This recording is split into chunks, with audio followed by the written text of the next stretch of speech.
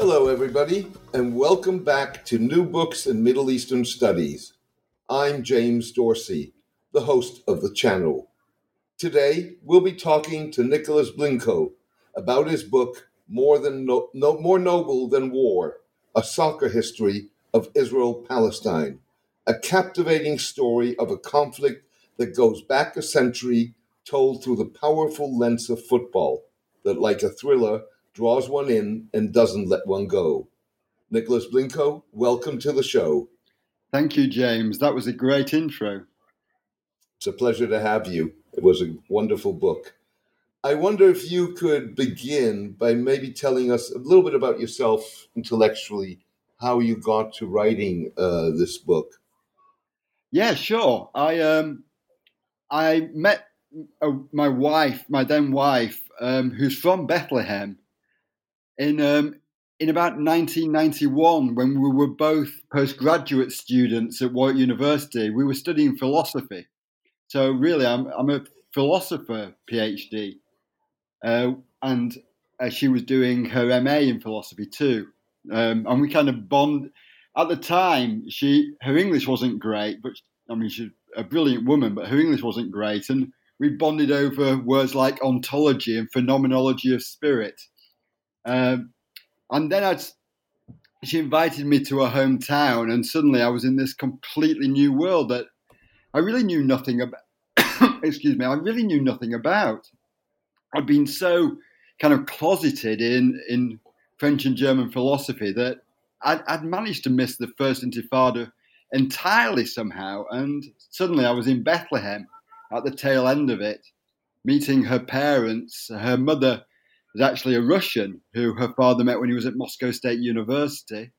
Her father, Anton Sansor, had set up Bethlehem University. He was a mathematician who then became an administrator and set up Bethlehem University. And it was just a complete eye-opener. And I really arrived as Oslo was kicking off. One of my first visits, Yasser Arafat was giving a speech from the roof of the Nativity Church. And that's over 25 years ago now. It really started rolling from then. It was a really optimistic time, which obviously has soured so thoroughly. It's difficult to remember why we were so optimistic. But that was my connection with the Middle East, and eventually, like 20 odd years later, it resulted in two histories. I first wrote a history of Bethlehem, a very personal history, and then I, because I'm a huge football fan, I had this idea of trying to tell the story of Israel and Palestine, the 20th century story, through football, because football is really important to the Middle East. I mean, it's really the sport of the emerging working classes of the Middle East. But it's also a sport that was incredibly political right from the start, especially amongst the Jews who were settling in Palestine at the turn of the 20th century up to the 1930s, because the teams were only founded by political parties. They were the youth wings of political parties, and the same was largely true of Palestinian teams too. So it was an intensely political sport, but it was still a sport, and people played together. And so it's a way of seeing how the conflict looked. I mean, I made this joke from the football field, but kind of from the ground up. It's how it looks to people who are just out enjoying themselves or hanging out with their friends or trying to build teams or institutions. And so it's a kind of it enables you to tell a grassroots story, which I hope works. I think it works well. No, I think it worked beautifully. And indeed, it's as much the story of the more fundamental, and that's globally true, inseparable relationship between sports and politics, as it is the evolution of the Israeli-Palestinian conflict, as well as the relationship between Israelis and Palestinian, or Israeli Jews and Israelis of Palestinian descent in the state of Israel. I mean, it's a story that even through football one can tell in different ways. it strikes me that one way to start maybe is to elaborate on the role that sports in general and soccer in particular played both in both Jewish and Palestinian nation and state building. Mm. Well, for the Israelis, for the at the time, the Jews of Palestine who termed themselves the Yishuv. These sporting organisations weren't focused on football; they were focused on sport, but really more like gymnastics.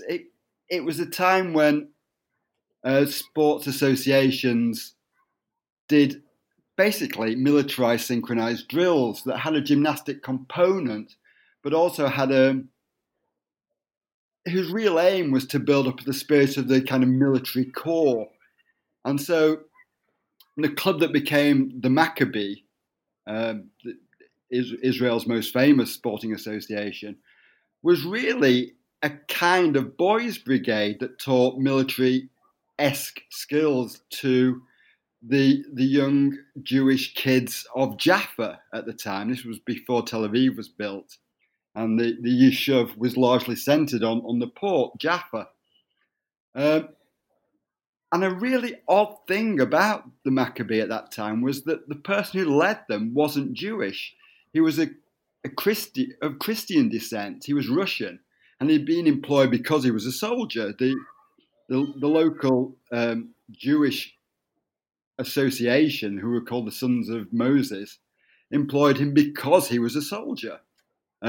He was also a guy who did security on the farms that they ran, and also was an overseer who was kind of, looking after the Palestinian labor at the time. So basically, they employed a tough guy with a military background to teach their sons to be tough too, to learn the art of self-defense and drilling, marching up and down in the hot sun. I say he was a Christian, but it was an odd sect. They're called the Subbotniks, and they're a Christian Sabbath sect in the Sabbath, in the sense that they'd read the Bible very closely, took it literally, and decided to move the Sabbath from Sunday to Saturday, which they felt was more in line with the Bible and also more in line with Old Testament practice. So they became Old Testament devotees, which in turn they kind of reinvented themselves as Jews by default and moved to Palestine from Russia. And at one point, around the turn of the 20th century, perhaps a fifth of the people who identified as Jews were actually Subbotniks. They hired themselves out as kind of security force people. They became the roots of what became the Yishuv's military force, who at the time were more about more gangsterish, really. They forced other Jewish companies to only employ Jewish labor, and were employed by Jewish political associations to kind of enforce this Jewish labor law. Well, not law, but a Jewish labor practice. So that's the weird roots of this kind of Maccabee and a proto-military organization, that it wasn't really entirely Jewish to start off with, although it became Jewish, and as inward immigration into Palestine took off, the Subbotniks were no longer a significant presence. Although some significant Israeli Jewish figures do have a Subbotnik background, including Ariel Sharon, whose mother was Subbotnik. Anyway, that's the Maccabees. They were really to do with military stuff until the 1920s. They had played football because the kids were very keen on it, but it was really only in the 1920s that they completely embraced football, partly because the kids enjoyed it, but partly because it offered a route to international prestige, and this was because of FIFA. the head of the Maccabees at the time was a young guy called Joseph Yekutieli, he'd fought in the Ottoman army as a teenager, being imprisoned and wasn't allowed back into Palestine by the British because he was an Ottoman soldier up until about 1920. But when he came back, he joined the Maccabees and very quickly rose to become the head of them. He'd been a gym instructor in the Ottoman army. And he tried to get the Maccabees recognized by the International Athletics Association, so with the goal of leading a Jewish side out at the Olympics. But that hit a brick wall very, very quickly, because people said, well, how can you lead a Jewish team out representing Palestine when the Jews are such a tiny minority in what's a largely Palestinian Arab country? So that hit the buffers, and Yekutieli, who didn't really have a feeling for football, he was another gym instructor and drill sergeant, basically. He turned his attention to football, the coming sport, and managed to get the Maccabees recognised by FIFA as kind of the governing body of football in Palestine. So the Palestine Football Association, which was formed in 1929 by Yekutieli, was basically a Tel Aviv Maccabi organisation. So that's the Israeli side of it. The Palestinian side is that, again, football was very important, but globally, football was taking off as a working class sport, and amongst Palestinians, that's not really the story. What had happened instead was that English-style public schools were teaching football, perhaps because it suited the landscape better than other traditional public school games like rugby and cricket. And the first ever football team in Palestine was the team of St. George's School, which is the Anglican school in Jerusalem. And this was really, the young aristocracy and the young wealthy kids who were playing football. They like football because they like football. It's a great spectator sport, and it's a great sport to play. But they also liked it because they got to kind of travel around the region and represent Jerusalem and represent, their class among similar young aristocrats and young wealthy kids and merchants' kids of kind of Lebanon and Egypt. Egypt had the Victoria School, which was in Alexandria, which also had a football team. Lebanon had the Protestant College, which became the American University. And so they played these schools and toured around and entertained them, and entertained other teams that were coming into the country, like British engineers teams and British soldiers teams.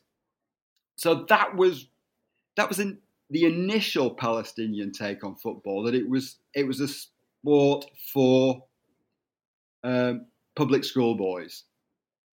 But by the 1920s, there was a rising Palestinian working class too, in the same cities as the rising Jewish working class. I mean, it really was Jerusalem, Haifa, and Jaffa, and so the football teams emerged from local associations, church associations, mosque associations, but they also emerged from kind of the new political parties or trade unions.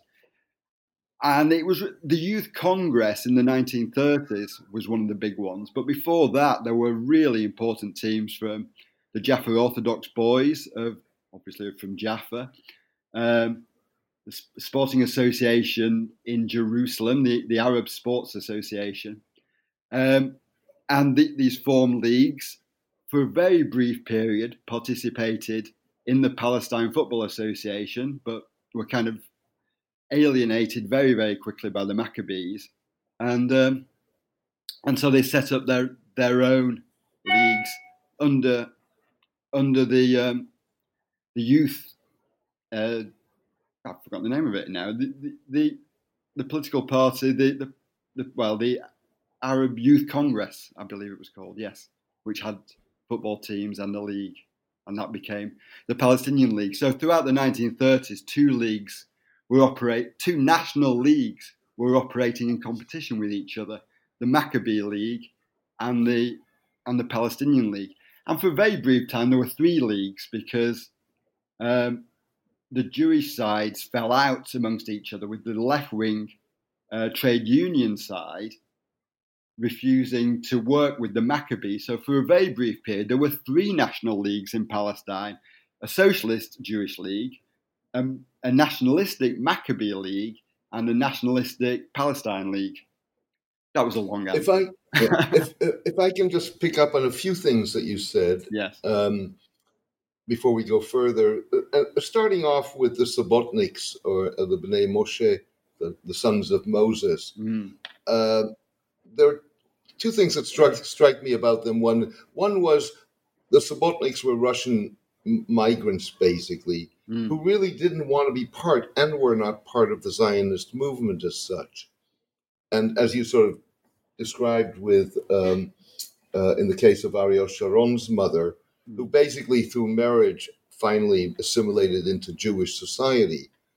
But in a lot of ways, there seem to me to be similarities between the Bnei Moshe, the sons of Moses, and evangelicals, or at least some of the evangelical communities.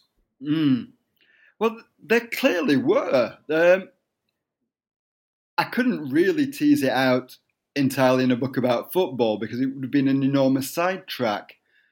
But the money for the Yishuv, for the Yishuv to expand, was coming from two sources in the late 19th century and early 20th century, and that was evangelical Christians in Germany, England, and America primarily, and then from Jewish associations, which were also in England, France, Germany. I'm not sure to what extent it was in America at that time. Perhaps the Jewish community wasn't large enough in America at that time. But they were working in cooperation, and certainly the English evangelicals were working in cooperation with the Jewish English charities. So the money was really coming hand in hand to build up, to build farms, to create farms, to buy land. And the sons of Moses, you pronounce their name much better in Hebrew than I can, but the sons of Moses were proxies for buying this land because they'd taken Ottoman citizenship, so they were legally allowed to buy land.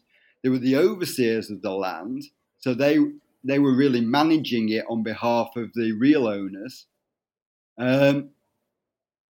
And they employed Subbotniks often to provide security.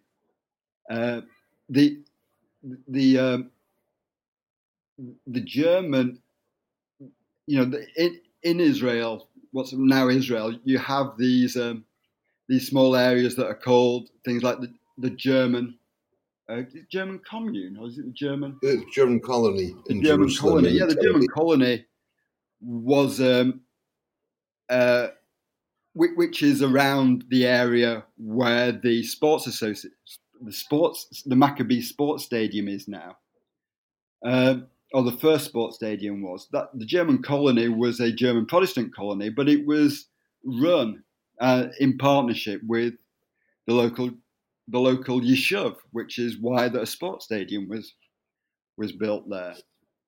So the links were very, very close with the evangelicals, materially, but also kind of ideologically, because Jews just hadn't really taken the Bible literally up until the 19th century. It's one of those strands of Israeli and Palestinian history, for that matter, that actually play into contemporary politics. But I want to come back to the figure of Yosef Yekutiel, who really was much more, certainly immediately after the creation of the State of Israel, who was much more than just the father figure, or the father of Jewish-Israeli sports. He was also the man in charge immediately after the establishment of the state, in charge of the confiscations of what were termed abandoned Palestinian properties. Yes. And if I'm not incorrect, family of his was very important in the development of Israel's nuclear program. Yes, his son.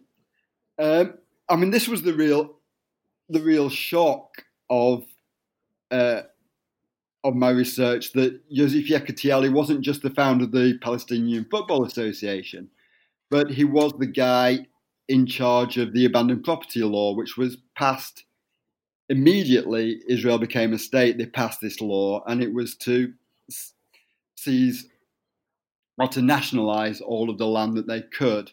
A lot of Palestine was kind of common land, so that was nationalized easily because they just took what had been kind of Ottoman state land became Israeli state land. But there was an enormous amount of private land, which they took by passing this absentee landlord thing. If you weren't there on a certain date, which was the formation of the state of Israel, it was assumed that you were that the property was abandoned.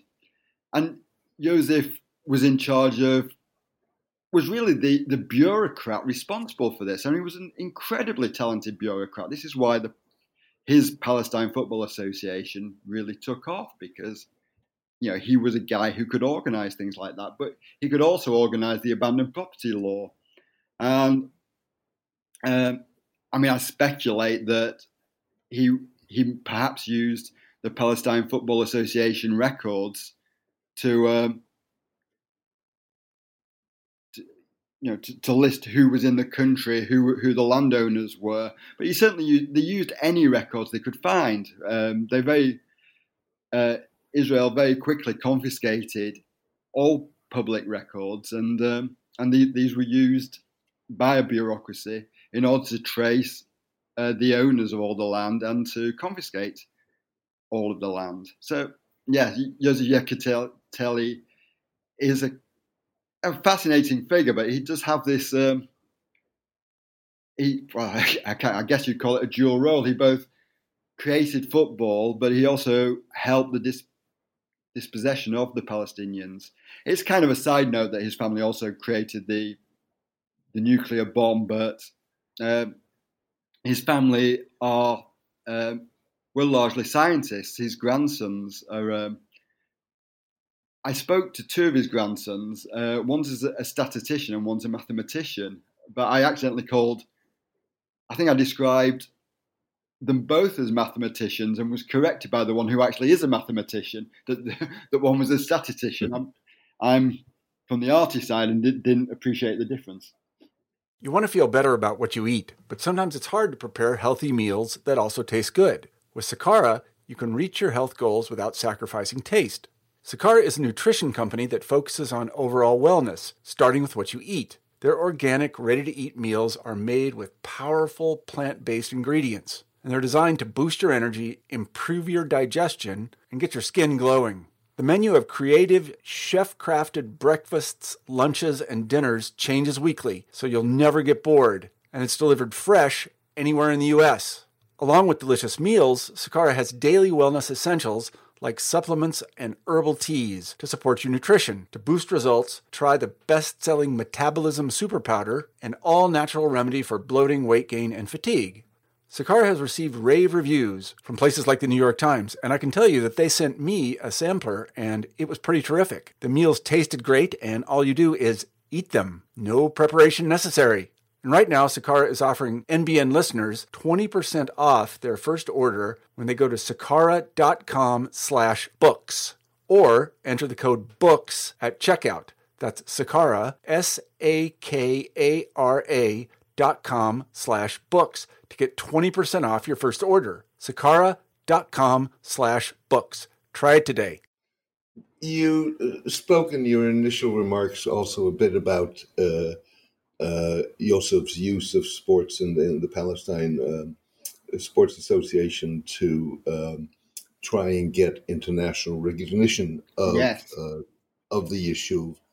And again, it's interesting because it's one of these strands that plays out today, but it's even more so in terms of, and you mentioned that also at the beginning, just the incredible importance of sports, particularly football, and the whole evolution of the Middle East over now more than a century.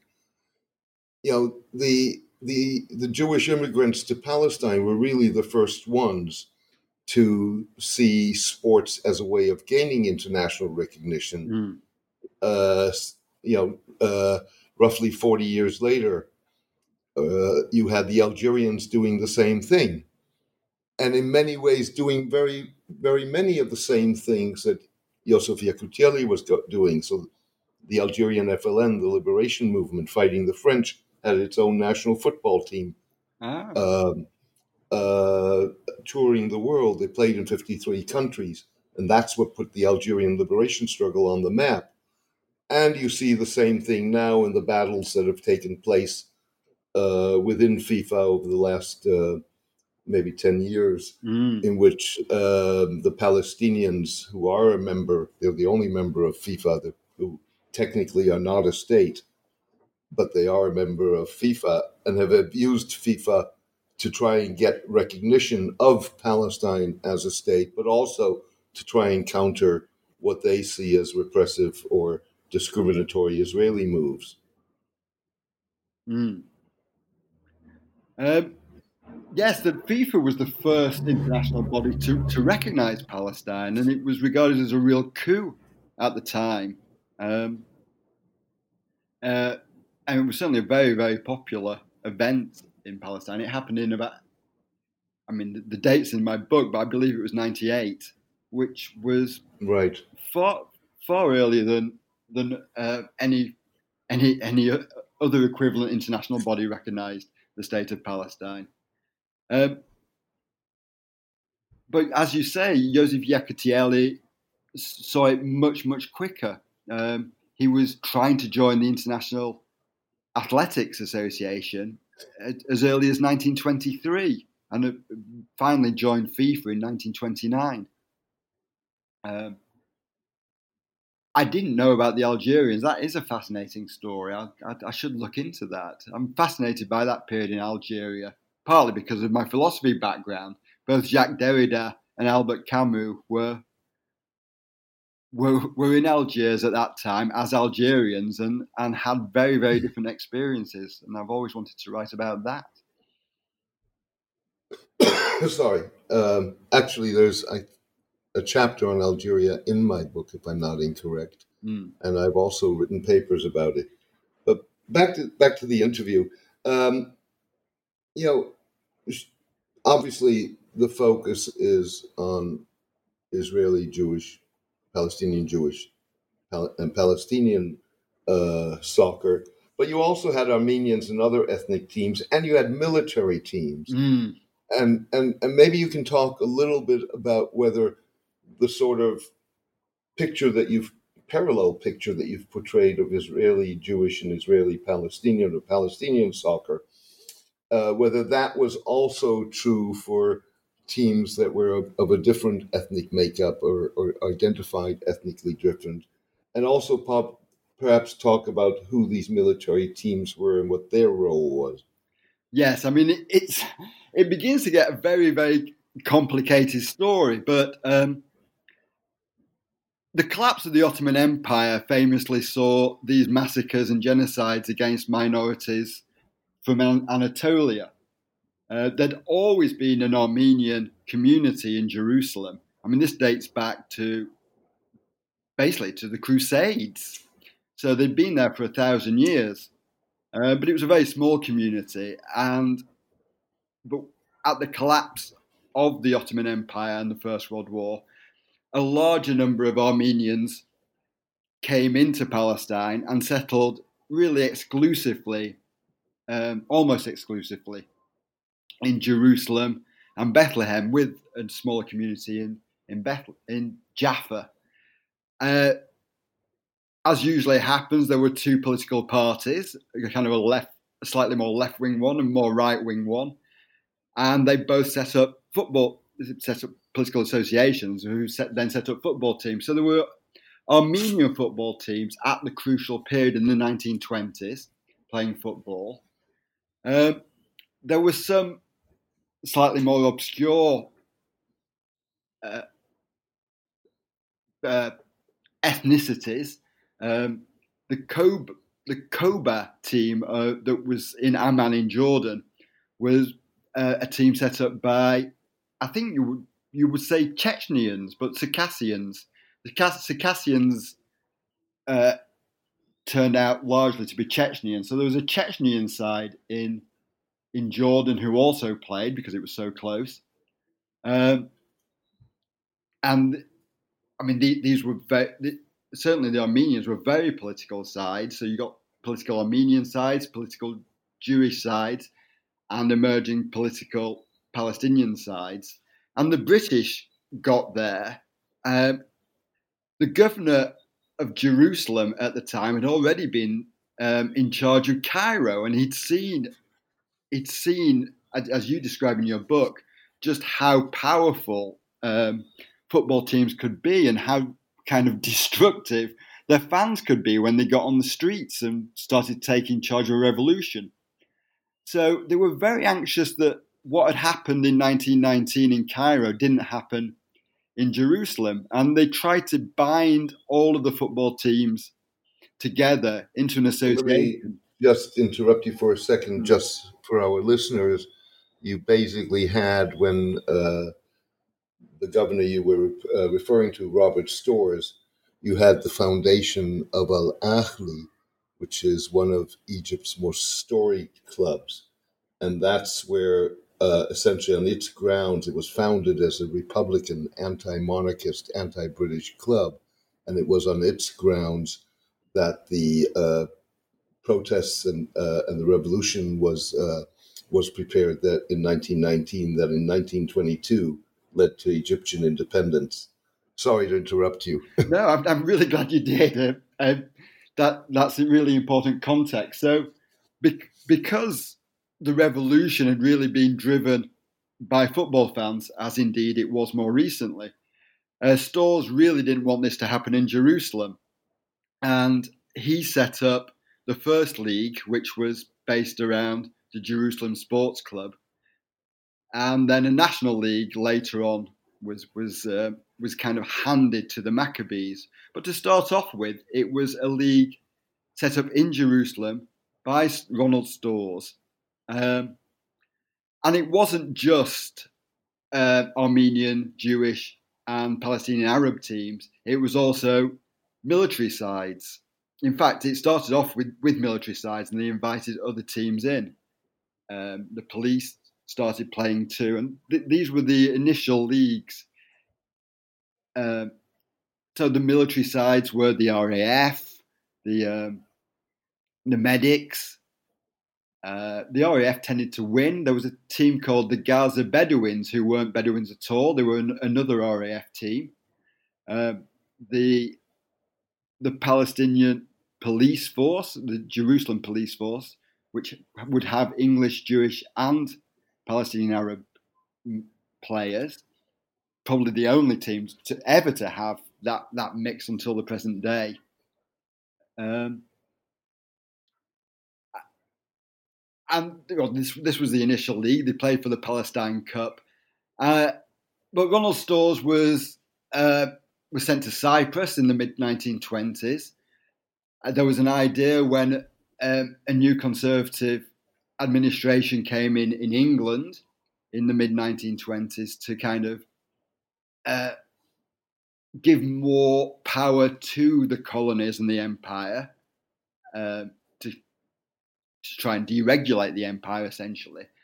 They wanted to give more power to the locals, and this is really when the Maccabees took over the football associations under Joseph Yekutieli. And increasingly, the military sides played less of a role. For a brief period, Palestine was kind of demilitarized, so the military teams weren't even all that good. And you finally got a kind of real national league administered by civilians, but in fact administered by the Maccabees. And that lasted for about 2 years.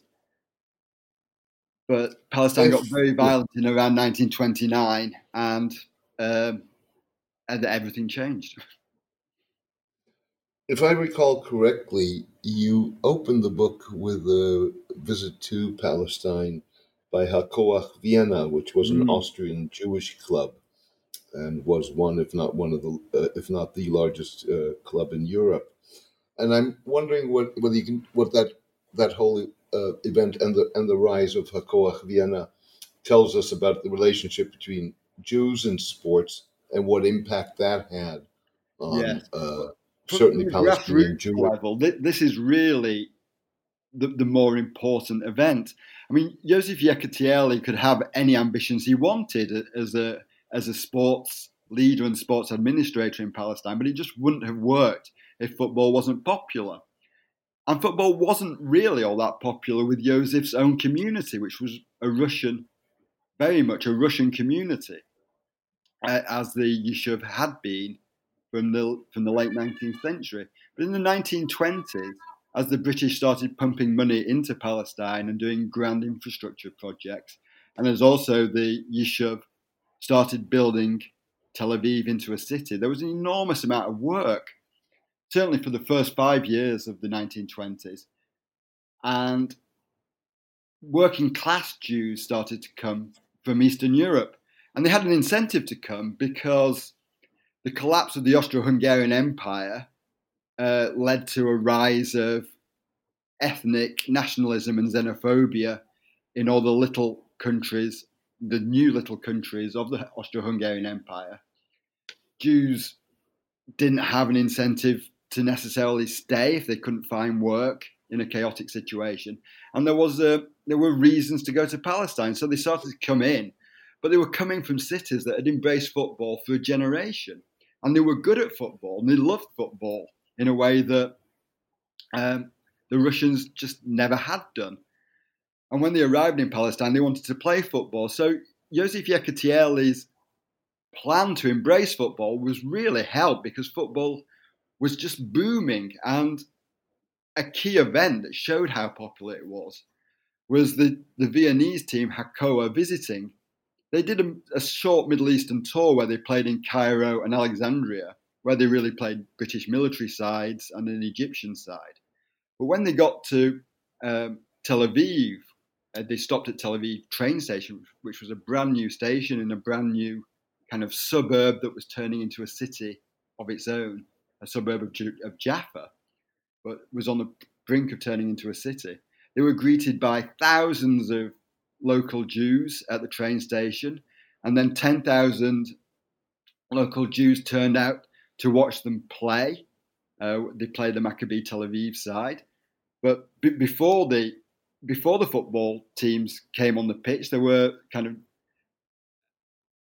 these marches, militaristic style marches, gymnastic displays, brass bands. It was a real kind of proto-national event staged by Yosef Yekutieli to welcome another Jewish side, but also to say, welcome to this huge, thriving Jewish community. And it showed the world how popular football was in Palestine. It showed Jews around the world how thriving the Jewish community was in Palestine. But immediately this happened, there was a rift because the football team that played Hakoah were really a Russian side. And there was a return visit to Vienna to capitalize on the initial event. And again, it was Russians who went.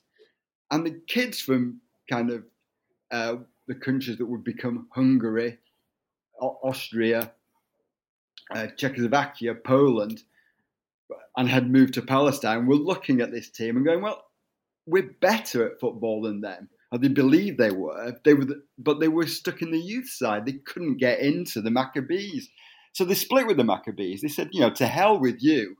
especially when the Maccabees went to Vienna and were given a per diem, so they were kind of being paid to be professional footballers, whilst the younger kids were being frozen out. So they said, well, to hell with you, and they set up their own site, which they called the Allenby, because the core of this new team lived on the Allenby Street, which is in Tel Aviv. But very quickly, they were picked up by the trade union movement, by the what became the Israeli Labour Party, and turned into the flagship team of the trade union movement. So very quickly, this little rift, which was a rift between Russians and Austro-Hungarians, became a rift between bosses and workers, and also between kind of the conservatives and the socialists. And this really has characterized Israeli sport ever since. You have two big sporting associations, one linked to the trade union movement and one linked to the bosses, and it's the case today. Sorry. That brings me to you spoke a lot about Yekutieli, Maccabi, obviously Hapoel, the Socialist Labor Party or labor movement strand within the Zionist movement, and you've described, or basically, essentially, that how Hapoel was the cradle, if you wish, for the Labor Party. Yes, that ultimately rose to govern Israel for the first 30 years of its existence. So you had Maccabi, you had Hapoel, and you had Beitar, which was a far more militant, far more nationalist. Yeah, they emerged later. Strand within the sporting association.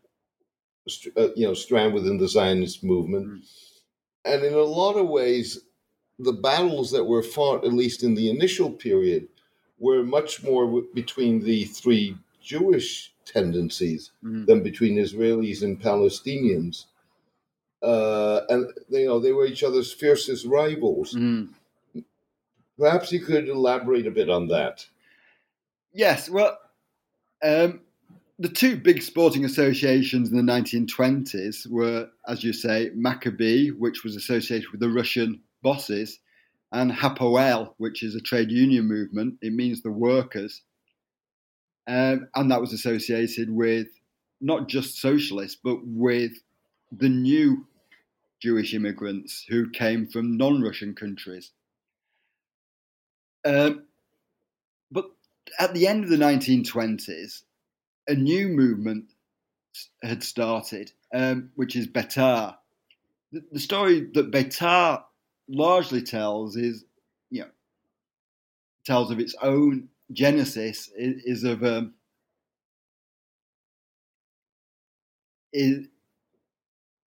My memory's just gone. Who formed Beitar? The First World War. Was it Jabotinsky? Yeah, Jabotinsky. Basically, so they trace their roots back to Jabotinsky, who was an ideologue who toured Europe and set up various Beitar movements in Poland and other places. And he's a revered figure, Jabotinsky, amongst the right-wing parties of Israel today. But when I looked at the football team, Jabotinsky didn't really play that much of a role because he just wasn't in the country. The teams were set up by local merchants, local industrialists, and local kids in the Yishuv, starting off in Jaffa and then in Jerusalem. They were set up independently. And where they got the members from was peeling them away from the Maccabees, who they thought were really sold out by trying to get international recognition and playing nice with the British, and really being in the pocket of the British because the British gave them the power to form the football associations. So Beitar were peeling Maccabee kids away by being more right-wing, by being more militant, by being more racist too. And in Jerusalem, they started marches on the Western Wall, which caused fights with the Palestinians of Jerusalem. The later massacre in Hebron was a direct response to the murder of Palestinian Arab porters in the Jerusalem market the week before. This was the 1929 massacre. The 1929 Hebron massacre, yes, was a response to a murder the week before of a porter in the Jerusalem market by Betar boys. So Betar was a political association, but also a football team. And it started in Jaffa, but the Jerusalem side, which was formed in 1933-34, was extremely right-wing and became the core of a terror group that in 1936 caused a bombing, perpetrated a bombing that at the time was the largest terrorist attack that anyone had ever seen. So, yes, Maccabi and Hapoel were rivalries with each other, and Betar came along and was a rivalry of the Maccabees, peeling them away, but was also straightforwardly a kind of terrorist, racist terrorist organization, and two of its members identified openly as fascists right through the 1930s. So it was clearly a right-wing European group. But today, Betar Jerusalem is one of the best football teams in the country, and this past isn't really as widely remarked upon as perhaps it should be. Although Betar Jerusalem and you mentioned the terrorist group, the Stern Gang or Lehi, which was included two later prime ministers of Israel, Menachem Begin and Yitzhak Shamir. Yeah. But even until today, Betar is widely seen as a racist club. It's the only Israeli, or certainly top-flight Israeli club that has never hired a Palestinian player, even though Palestinians play a very important role within Israeli soccer, that has thwarted attempts to hire Muslim players, continues to be violent. Yes. And is the darling of the right-wing political elite of Israel today, including Prime Minister Benjamin Netanyahu. Yes, and obviously Netanyahu's father was the secretary of the founder of Betar Jerusalem, who was openly a fascist. And so one presumes that Netanyahu's father was also a fascist, because otherwise why would he be the secretary of the guy? He was Netanyahu's father was also the editor of the Betar newspaper in Jerusalem, and in the late 1930s became was the Betar representative in New York, so played a key role in popularizing Zionism with Americans at the close of the Second World War. The link between the kind of what's basically a terror group with a football team attached in the 1930s and the Betar that emerged post-war in the state of Israel is something that I tried to tease out, because the demographics had changed completely in that kind of short period of less than 20 years. Jerusalem wasn't necessarily a city that the founders of Israel wanted to live in, because it's a bit hard to imagine if you've never been to Israel, but Jerusalem is rather inaccessible. It's taken them a long while to build a fast train that's only just opening now, this year, that connects Tel Aviv with Jerusalem. The port cities and all of the business has always happened along the port, and 75% of the country lives along the coast. So in order to populate Jerusalem, the founders of Israel really had to force people to live there. And the people they forced to live there were the new immigrants from places like Iraq, especially from Iraq. These communities from the Arab-speaking world, who were often called the Second Israel, were sent to the more inaccessible cities, which is Beersheba and Jerusalem, and other southern and northern cities, to populate them. And so Beitar Jerusalem's fans were drawn from these largely Iraqi Jews, which worked out because football was far more popular amongst Middle Eastern Jews than it was amongst, say, Russian Jews or religious Jews. And religious Jews had always lived in Jerusalem. So this is in the 50s and 60s and 70s, Beitar was kind of reborn as a second Israel side, and a team that was supported by Arab-speaking Jews, and Beersheba the same.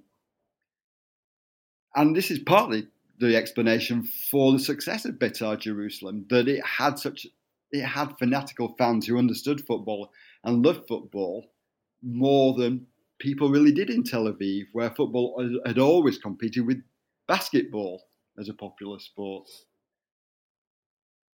But although there's a difference... Sorry, no, go ahead.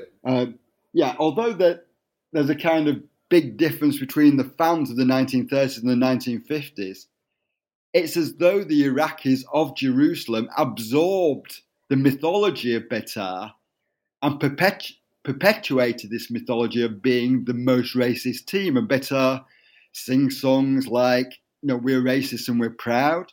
They have banners that declare they're forever pure, which means pure Jewish. They also sing offensive songs about religion, the religion of Arabs and Muslims and Christians. And so they are the most racist team, but they're not kind of intimately connected with the original founders, except the Likud party kind of preens itself and appears at the stadium. But the fans themselves are often of this Middle Eastern Mizrahi extract. And there's no reason for Beitar to be so racist, because Beersheba just simply doesn't have the same tradition, even though it's made up of people from the same demographic roots.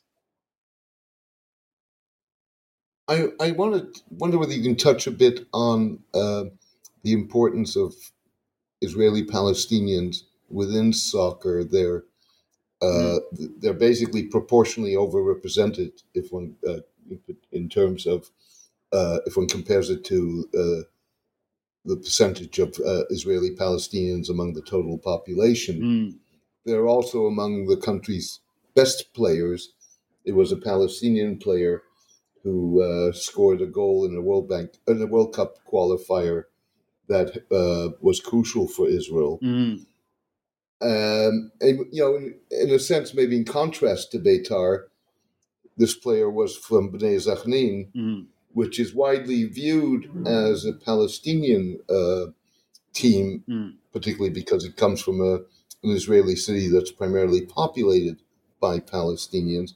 But in effect, it's a multi-ethnic, multicultural team. Yes. Sorry. Sorry. Yeah, if you haven't been to Israel, you might not understand the extent to which the country is divided. Cities are either Jewish cities or they're Palestinian cities. You could argue that Haifa is mixed, and it kind of is. But on the whole, people live in their own cities. And so a football team that comes from a Palestinian city is a Palestinian side, no matter that it employs a Jewish coach, has half Jewish players or even more than half Jewish players. It's still a Palestinian side. And the most successful Palestinian side is Sakhnin, which is a very small place. It's entirely Palestinian Arab. It's not much bigger than a village. And a heavily crowded town of about 30,000 people up near the Sea of Galilee in the mountains between Nazareth and Galilee. So it's a real backwater, but thanks to kind of genius administrators who founded the team out of two earlier teams, it's become a real powerhouse in Israeli football, and a miracle because it's got a very small operating budget, but manages, well, in fact, it dropped out this season, but it's had an incredibly successful run at staying in the top division, and often lauded as the team of all Palestinians of Israel. As you said, Palestinians are overrepresented in football. They're about 20% of the country, but when you start looking at the football teams of the country, they represent about 40%. I mean, these are all mostly in the lower leagues. I followed the Arab Orthodox team of Jaffa for my book because they're kind of the same team as the 1920s team, and it enabled me to tell this continuous story. But they're in a very low division these days, and they're in kind of the 5th division. And most Palestinian sides just don't have the money. They're very local teams, and they play in the lower divisions. But they are members of the Israeli Football Association, and as such, 40% of the teams of the Israeli Football Association are Palestinian. With Sakhnin in the top league, and well, until this season, and another couple of decent teams. Nazareth has a good team, and Lydda has a good team too. So those 3 teams are kind of the best Palestinian sides in the country. But they do struggle, and they really struggle because they don't get the sponsorship. Also because they're not part of the associations that the Maccabi, Hapoel, and Betar, which the government uses to disperse national funds. They lose out on national funds too. So they're very much the poor cousins, but they do power football because football, as odd as it might seem, is the indigenous sport of the Middle East these days. It's the sport everyone loves. It's also a sector where the Palestinians can, in a way, level the playing field, isn't it? Yes, football's a very cheap sport to play, and Palestinian Arab politicians have made this point over and over again that you don't need an ice hockey rink, you don't need expensive swimming pools or equipment, yachting equipment. All you really need is a football and some goalposts, and you're away. So it's a sport of poor people, but you can overstate that. It's also a sport that people love. Footballers have had a high reputation amongst Palestinians, dating right back to the turn of the 20th century. Palestinians like their football players, and in some ways, Israeli Jews don't respect footballers as much. They see them as kind of bling, people who are, a bit stupid, will splash their cash around, not smart like maybe basketball players are seen as being smarter guys who are less flashy. They see football players as being flashy, and so you've got different reputations, and the Palestinians are proud of their football players. Israelis are proud of their football players. This is a fascinating story, and we could probably chat for another hour, but I fear that we're running up against the clock.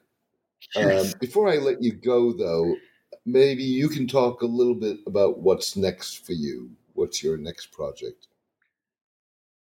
Well, I've been trying for a long while to get a film of one of my novels off the ground. It's been optioned a couple of times, and so I would love to do some screenwriting and drama in Israel and Palestine. I'm not sure about another history book. I found writing 2 back to back absolutely exhausting, so I'm going to just take my time but I will definitely be returning to it. It's a place you just can't stay away from once you've got to know it. It drives you mad, and half the time I'm incredibly angry about it, but I'm also always energized, and that keeps drawing me back to the place. Indeed, it does. Nicholas Blincoe, it sounds like you had a breather is well deserved. I want to thank you for being on the show today. I really enjoyed it. I enjoyed the book, and take care. All the best, James. Thank you again.